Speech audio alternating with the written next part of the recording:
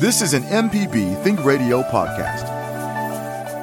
There's a chill in the air, and with it comes the biggest football games of the season. And MPB is the statewide radio network for the MHSAA State Football Championships. Hear all 6 games live December 2nd and 3rd on Think Radio. And brand new for 2022, hear the state's biggest football stars compete against the best from Alabama and against each other in the Miss Al All-Star Football Game from Mobile December 10th and the Bernard Blackwell All-Star Football Classic from Gulfport December 17th. Hear Mississippi's biggest and brightest future stars all through December right here on Think Radio and the MPB Public Media app free in the iTunes and Google Play Store. From MPB Think Radio, you're listening to Creature Comforts. It's the show all about your animals and the animals around you. Kevin Farrell here with Dr. Troy Major, veterinarian at the Animal Medical Center in Jackson. Libby Hartfield, the retired director of the Mississippi Museum of Natural Science, is out this week. Today is the first Thursday of the month, so the doors to our pet hospital are wide open. An all pet day here on Creature Comforts, where we welcome all pet questions from the big to the small. If you have any concerns about your furry friends, don't hesitate to call because phone lines can sometimes fill up rather quickly. Also, if you have a general wildlife experience, we always like to have you share those. You can email the show, send it to animals@mpbonline.org. Here's a reminder, if you miss Creature Comforts on Thursdays, it repeats Saturday mornings at 6. So, good morning, Dr. Major. Are things usually busy at your clinic this time of year? Yes, it is. Yes, they are. I guess would be the best answer.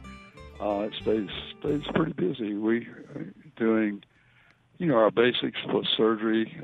We're seeing a few cases of parvovirus, which is always distressing to see, which certainly parvo is a very difficult disease and certainly can be prevented by good sanitation and vaccinations in most cases. But, we're staying busy. I guess that's the best way to answer. So I was surfing online the other day and saw something about house cats. It was, interesting facts about your cat or whatever. And some of them, because I've watched so many of those, I already knew. But one of them that I thought was interesting, it says that house cats share like more than 90% of their DNA with tigers and the behavior. So in effect, I guess all of us cat owners have miniature little tigers running around our house. Well, you can see that, but our cats like to stalk. They would stalk sometimes an insect or something like that they love to play with. And they're very similar to, I guess, tigers in a lot of respect, and some more so than others. But I have to view cats, as being a predator. Really, they like to. If they were outside, they would prey on small animals, birds, mice, this sort of thing. So yes, they're very similar, I guess, in some respects to a tiger. Well, I like going to zoos, and one of the things I do like to go is to see the big cat exhibit, because it is funny to see, the behaviors that your little house cat, has on the large scale. And then this thing about tigers and lions and those things, just the size of like their paws and things have always impressed me. So that's always one of my favorite sections of the zoo to go to. So yes, one of the amazing things, I had an opportunity to see where a tiger was scratching, leaving his claw marks on a tree, and it was like higher than my head, which I'm 6'4", I think, and unless I've shrunk any with the COVID episodes. But anyway. And they leave, just rip the bark and leave the claw marks. And if you see a tiger print in the soft mud or ground, it's almost as big as your hand, not quite. That thing. So I saw something on Amazon. It was a package of like 18 tiny little plastic springs of different colors, that a cat toy. And I thought, that looks pretty interesting. So I bought them and I broke them out. And he loves chasing them around, but in the first day, there were 18 of them in 3 packs of 6. I went through 2 packs, and I think they must be somewhere under the couch, under the bed, something. I can't seem to find any, because he ran off and batted them around, and then they go under somewhere, and he's like, oh, well, that's so much for that one. So when I do my cleaning, I'm going to have to keep my eye out for all the hidden cat toys. Exactly. And one of the things that concerns me with small toys would be that a cat might swallow. Mm-hmm. I'm not sure exactly how big these were. But I have seen issues where cats will play with most anything. be careful with rubber bands on the floor if you drop them. Just to be sure that you don't leave them there. Also, paper clips, twist ties from bread. I've had to do surgery on some cats that have swallowed these things, and they may lodge in the GI tract. So that's one of the things that you need to be careful with, small toys.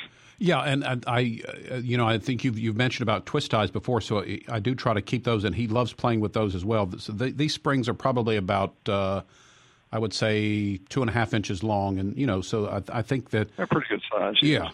But like I say, he really enjoys those, and so I'm sort of holding back the last pack, so maybe we can, as I said again, find some of the ones that have gone missing in the wild. So, all right. So December 1st, the holiday season is here. I think this time of year we talk about the types of plants or things that might not be real friendly to our pets and in fact might be poisonous. Is it just safe to say that if you get any kind of plant or something or decorations for the holidays and you have a pet, that you keep it in mind kind of like where you put them, I would guess? I think that's a great idea. And, of course, cats, just as, for example, they love to check out anything new. Christmas trees this time of year are up for grabs. Some cats love to get up in the Christmas tree and hide.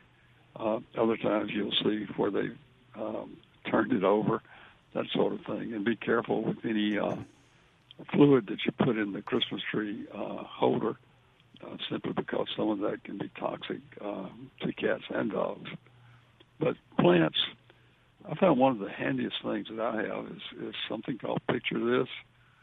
And it will, if you take a picture of a plant, and it'll show you exactly what that plant is, but it also can list if it's toxic or not to animals or people. So it's a great app. It's called Picture This, and there are others as well.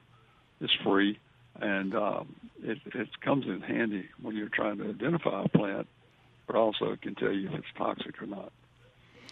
You're listening to Creature Comforts on MPB Think Radio. We're visiting with Dr. Troy Major. It's an all-pet day, so if you have a question about your pet, you can always send us an email as well. Send it to animals@mpbonline.org. In fact, we do have some emails here to go through. This first one says, my 3-month-old puppy drools while riding in the car. Is it nausea?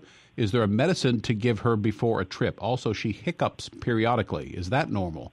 She's a mixed breed, rescued along with 6 pups, and mama abandoned out in the country. So first, the puppy drooling while riding in the car. Any thoughts on that?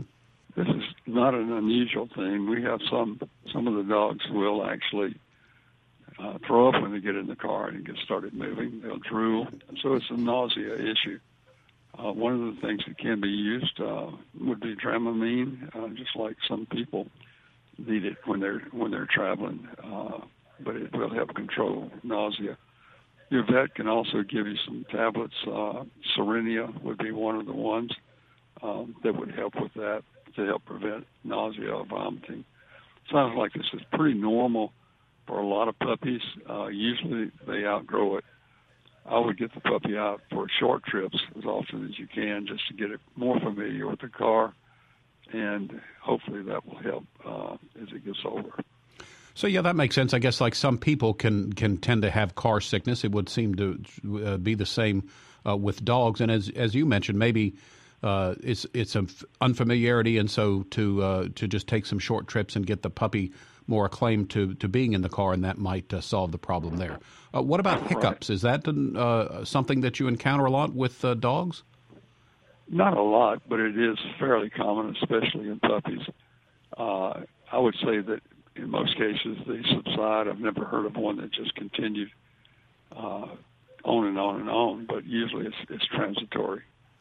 One interesting thing about riding in the car, most of you are not old enough to remember, but a lot of times people that were not used to riding in a car, I'm talking about 40, 50 years ago, a lot of those people could not ride in the front seat of the car. They would have to get in the back, and it helped alleviate the nausea. Some of it was probably all in their mind, but I remember people that could not ride like on the front seat.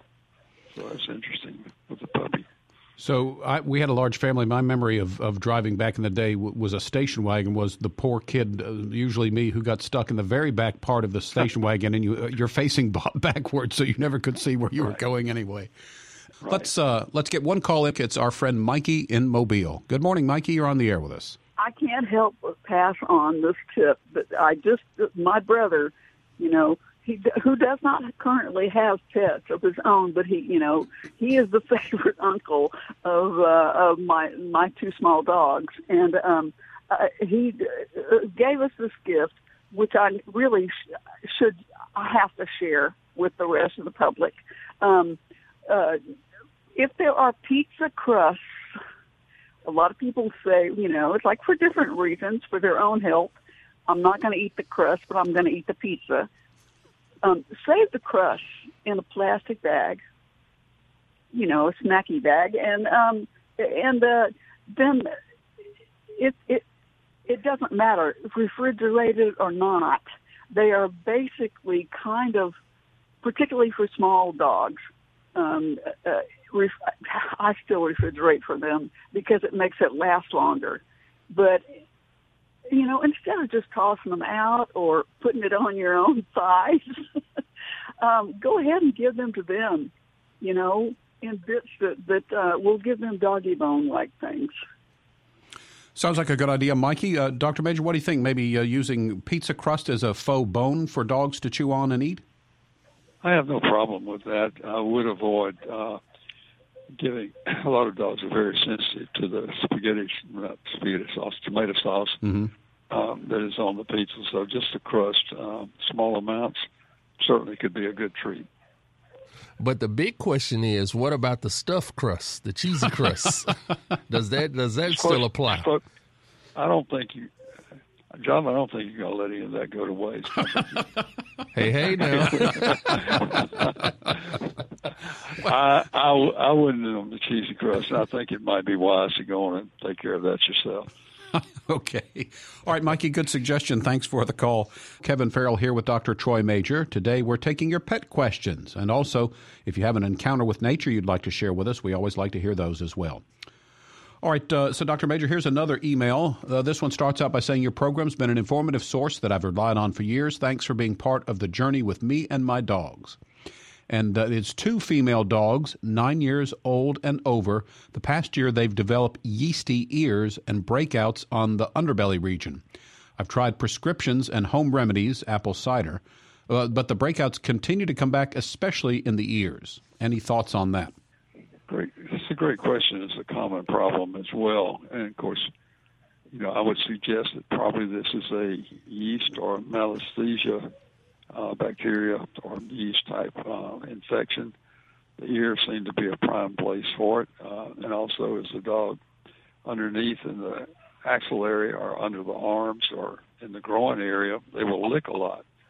And it's irritating, and then the moisture from the licking seems to make it proliferate even more. Ears need to be treated. I suspect that your vet needs to look at those if you hadn't already, or he or she, and treat the ears. We have different types of medications available that should help with that.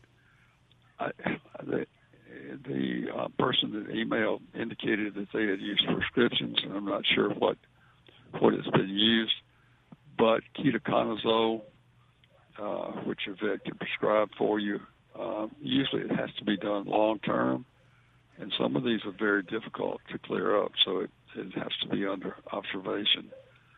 Shampoos will help, and some of the shampoos, just right off the top of my head, would be Ketochlor, which has ketoconazole and chlorhexidine combination, seem to help and soothe and help to hopefully eliminate some of this. If the dog is scratching a lot, that needs to be controlled as well. Talk to your vet about that. But it can be a difficult problem to clear up, and I really believe just over the years that some of it has to do with an immune response, that some dogs are more affected by others.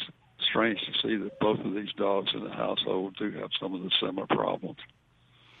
I think you bring up a good point, though. Sometimes in veterinarian medicine and also with humans, things don't clear up overnight. So if you have something like this, work closely with your vet when you're doing the prescription. And as you suggest, maybe follow-up visits would be required, too. But you want to stay the course and make sure you stick with it to try to clear something like that up. Right. And the pruritus or itching, I guess, would be the simplest way to say it.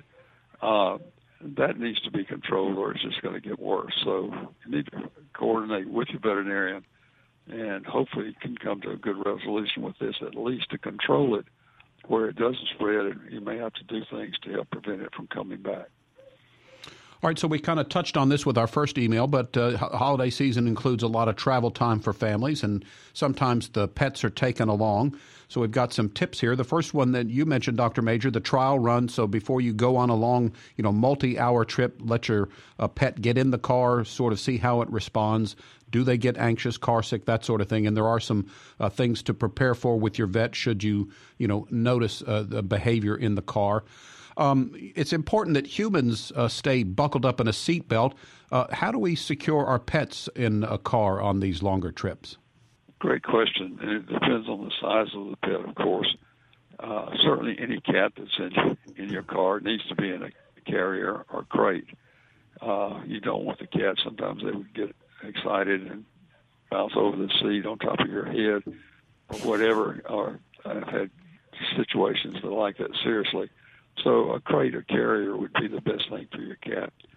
If it's a long trip, you need to provide a way that the cat can get to a litter box and maybe have some, just munchies, not a whole lot of food.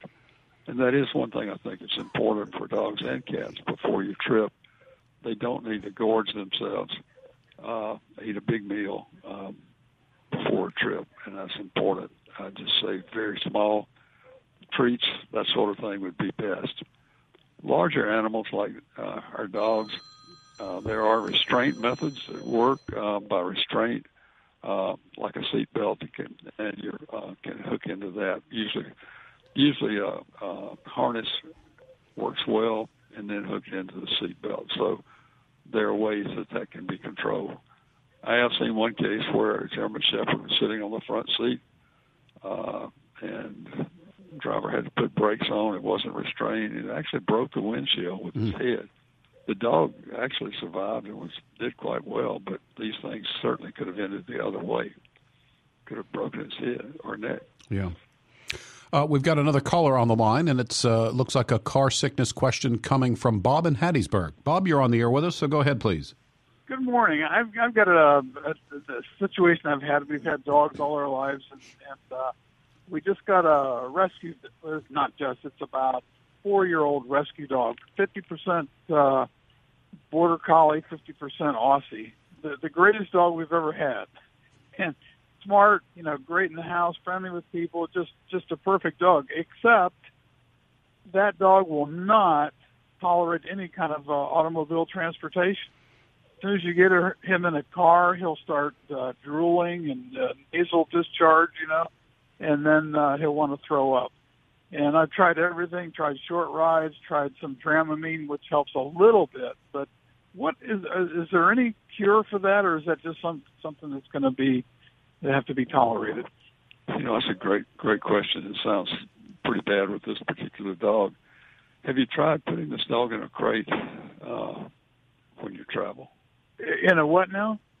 A kennel type crate. Oh, no, I have not. It might. A lot of the dogs respect that as a kind of like a cave or their some protection, and it might help. And again, I would go back to the not feeding before you go on a trip. Certainly, you can offer water, but do that. And I think the Dramamine or Serenia, which your vet can get for you, should help with that. And I would give it at least 30 minutes to an hour before the trip, and you might have to repeat if it's a long trip. But if you could try the kennel, is a different product than Dramamine? Serenia. Yeah, I've heard of that. Is that different? That's different from Dramamine? Different Yes, compound? It is. Yes, it is. It's different. You'd have to get that from your vet. But call them Okay. and ask them, and I'm sure they would be glad to help you with that. Okay. Okay. Good luck. Thanks and very much. I don't know that I have a cure, but I would certainly try. And I realize this is a fair-sized dog, but if you could figure out how to do a hard-sided kennel, I think it would be possible, and maybe give it some protection as well. Right. Thank you. Okay. Thank you. Bye-bye. Thanks, Bob, for your call.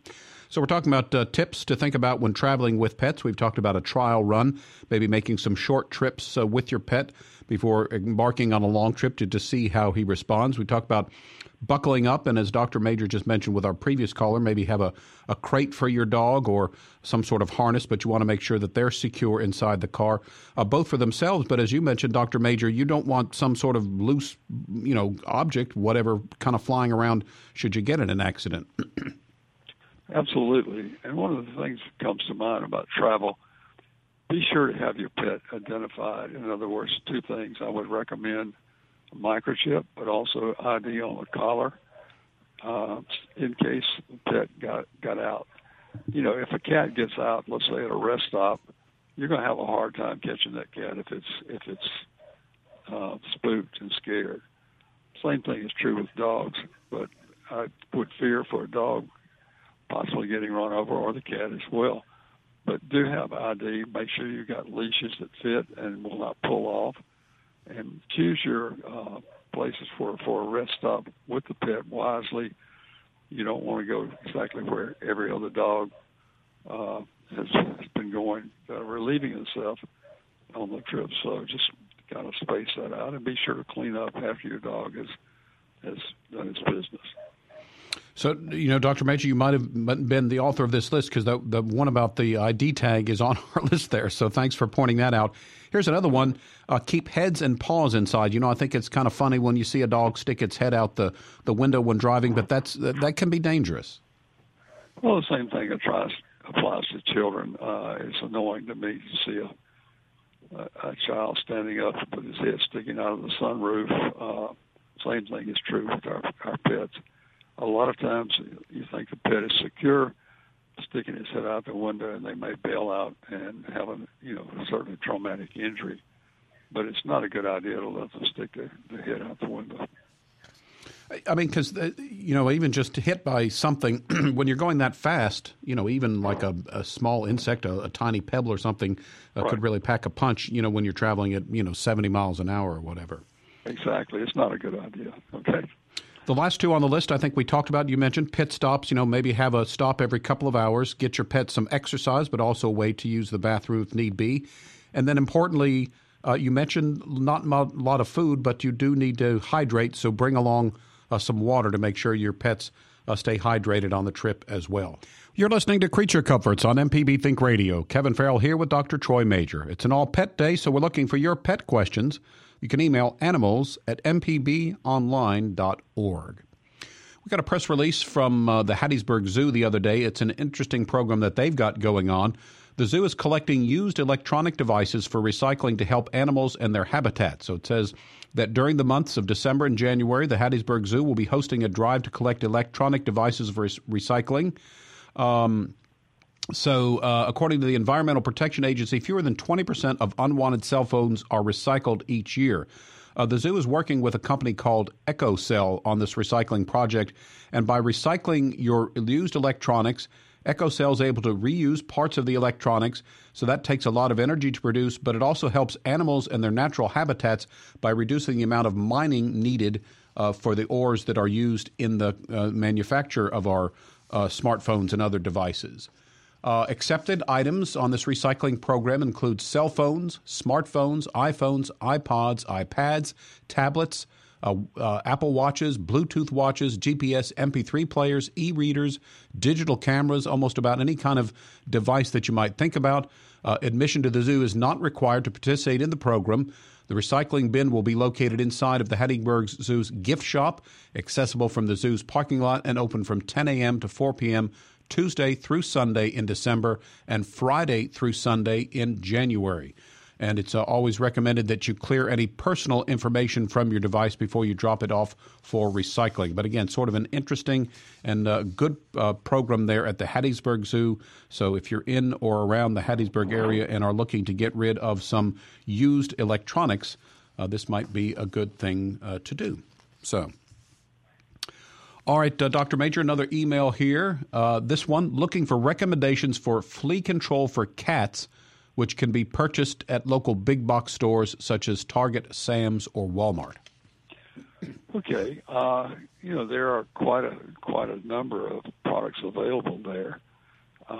One of the, I guess, without getting too far into naming names, but the Frontline type products, Frontline Plus, it's been around a long time, and certainly I think it is available at the big box stores.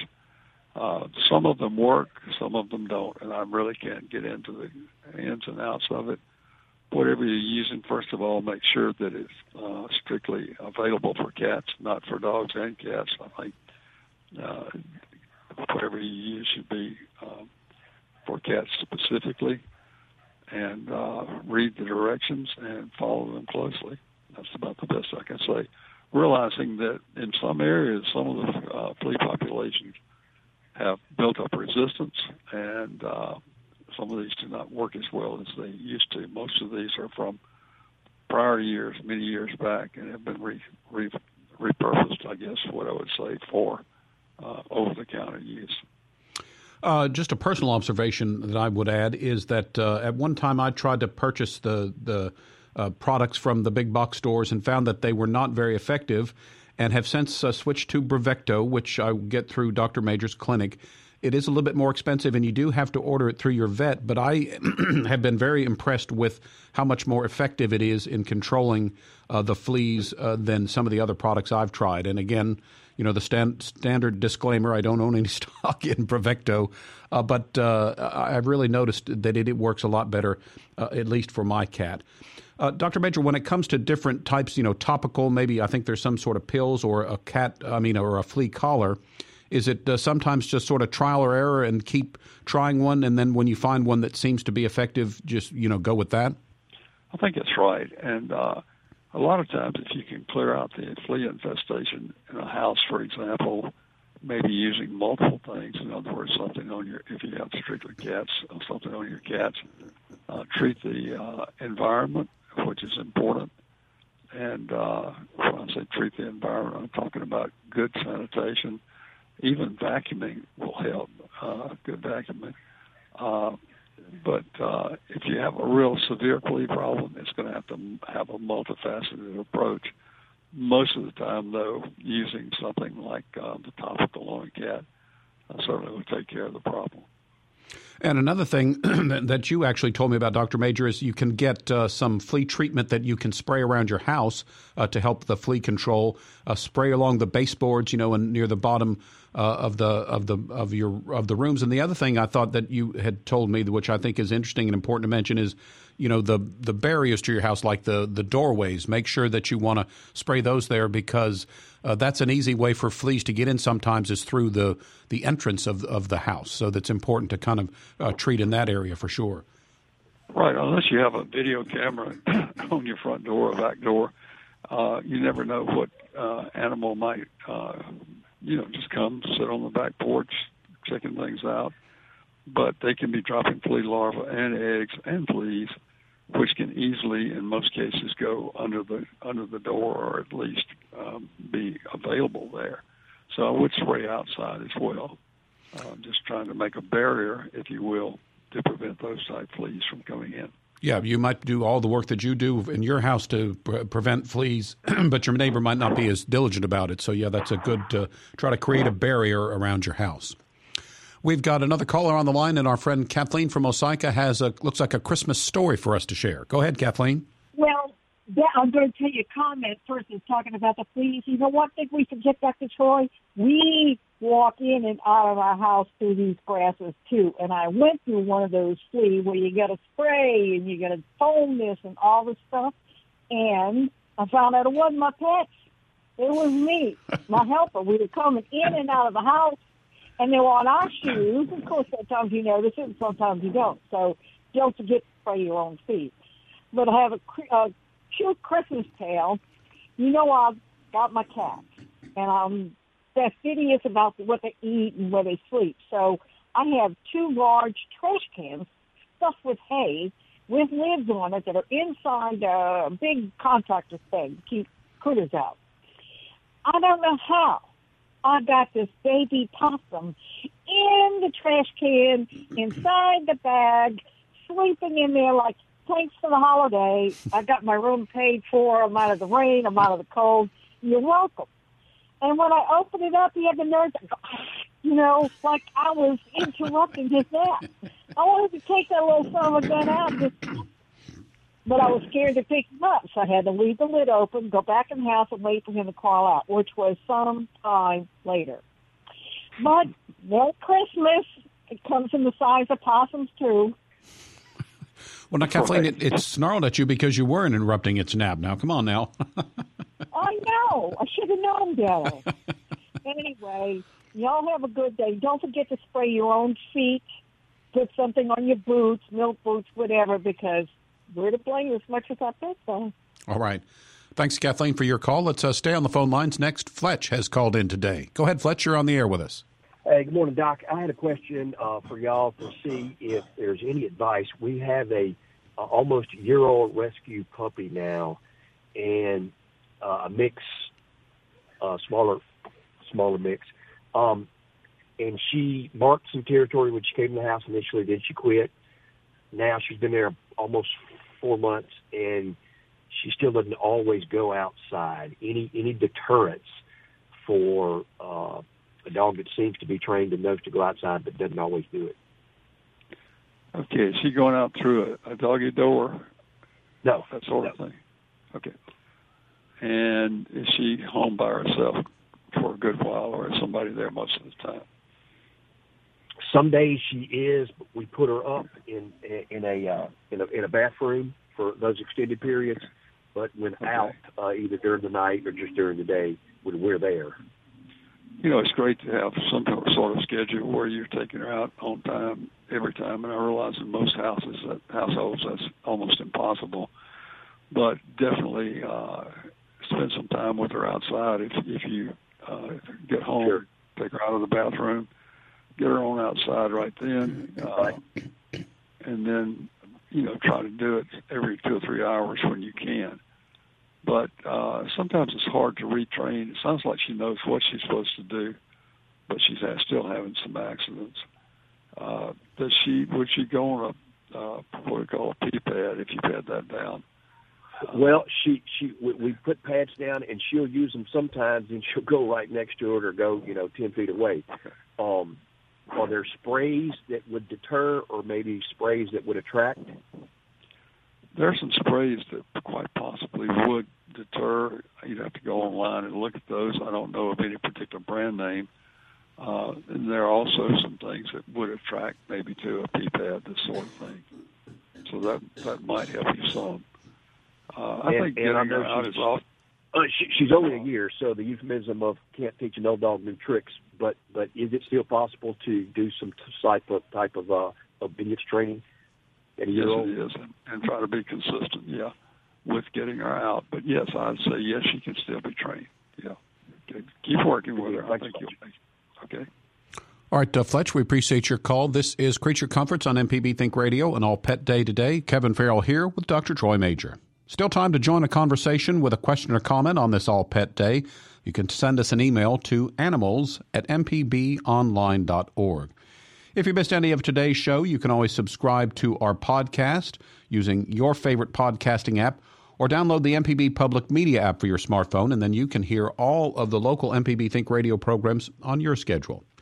So, Dr. Major, I would imagine that most of the pets that you see in your clinic are probably dogs and cats. What are some of the more exotic or unusual animals that you've treated in the clinic? Okay. A little bit of everything. I wouldn't say everything, certainly not, but we see snakes, we see bearded dragon, the type of like a lizard, birds, parrots, macaws, canaries.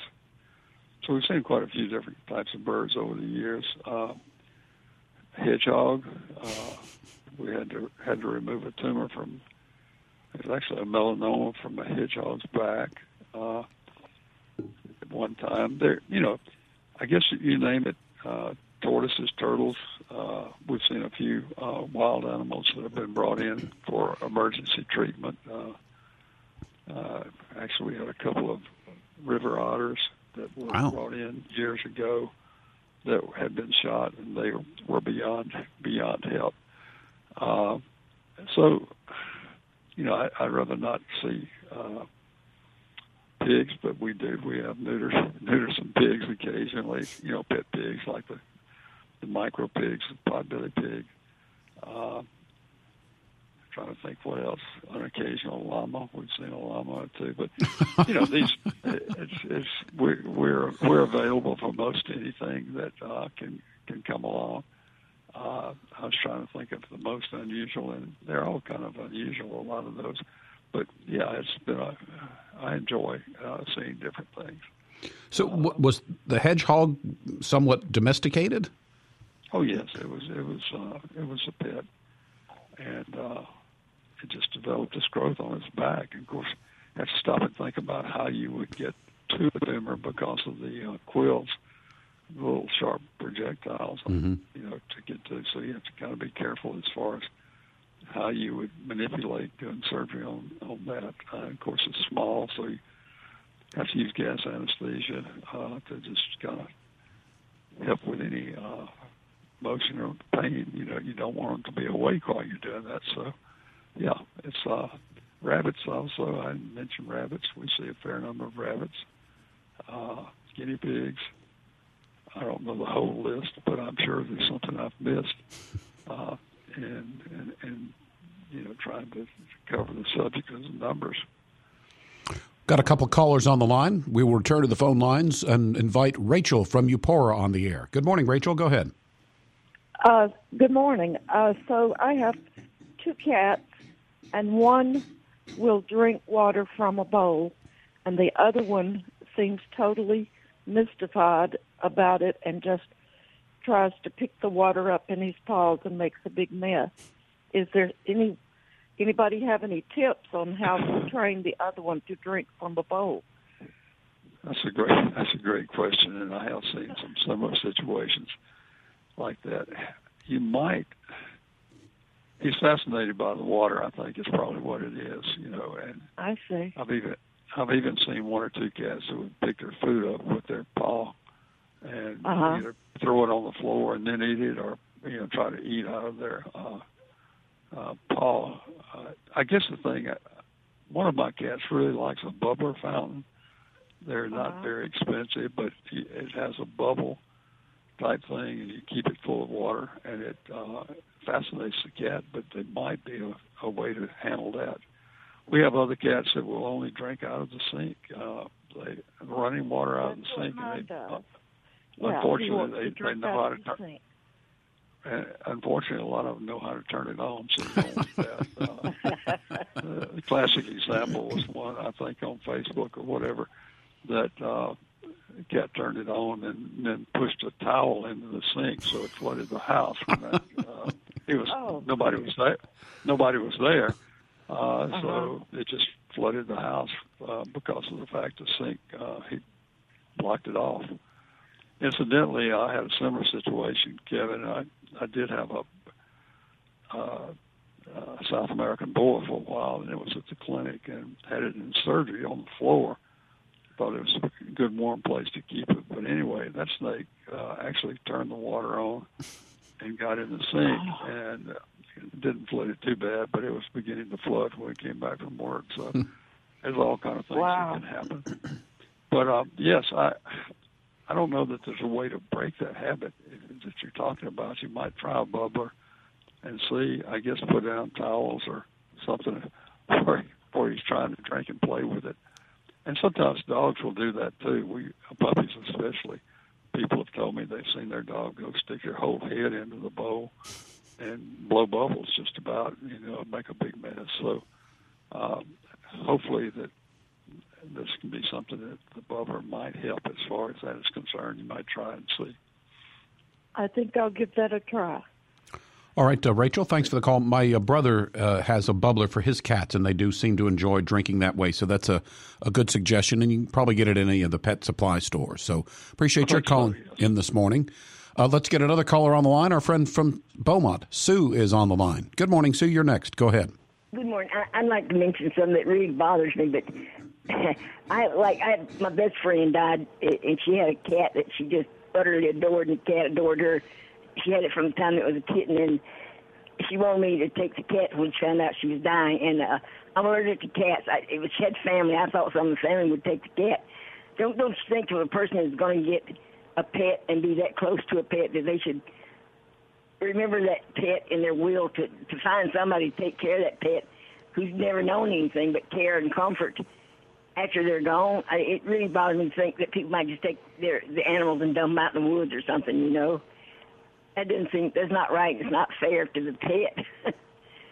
Well, that's a great point, Sue. We do have situations like that, and I know that sometimes a family doesn't want to take the pet if there's a family involved when somebody passes away. So we would always try to help find a good home for a cat or a dog like that, but it is difficult, for a lot of people to think about that, especially maybe making provisions for your pet, especially if you see that you're about to pass.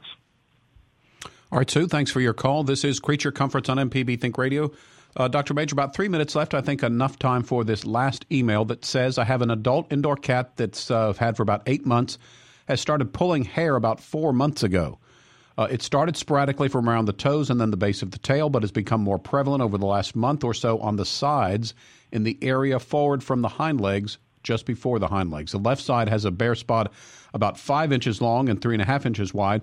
The right side has a spot that's much smaller. Otherwise, he seems happy and healthy with a beautiful, shiny coat. Any ideas on this problem? Gosh, it sounds like an allergic type response, maybe some sort of immune system deal. If they're free of fleas, certainly that would be the first thing I would look for, to be sure there are no fleas, and usually they would congregate in the back portion of the animal. On the other hand, it may require a visit to the vet, I would suspect, and possibly have some medication given to reverse this. But I would consult with your vet on this because, over the email or phone, it'd be difficult to know exactly what's going on. Also, another pet or a cat thing, this is the time of year when we get a lot of shipments to and from in the holiday season. And so if you have some cardboard boxes around that I read, again, was doing cat things on the internet this morning, but, it said that cats do love cardboard boxes. So save some of those, take the tape and the staples out. But cats, Dr. Major, seem to like the sort of the confined and warm space that a box might provide for them.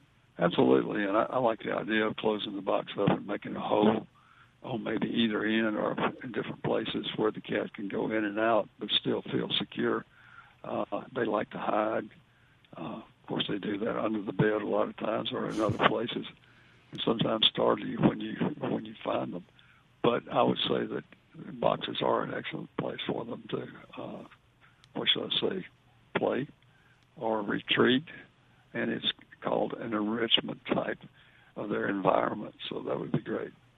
And also it mentioned that, cardboard is good if they want to sharpen up their claws and do some scratching. You would certainly much prefer that they scratch in a cardboard box than on your couch.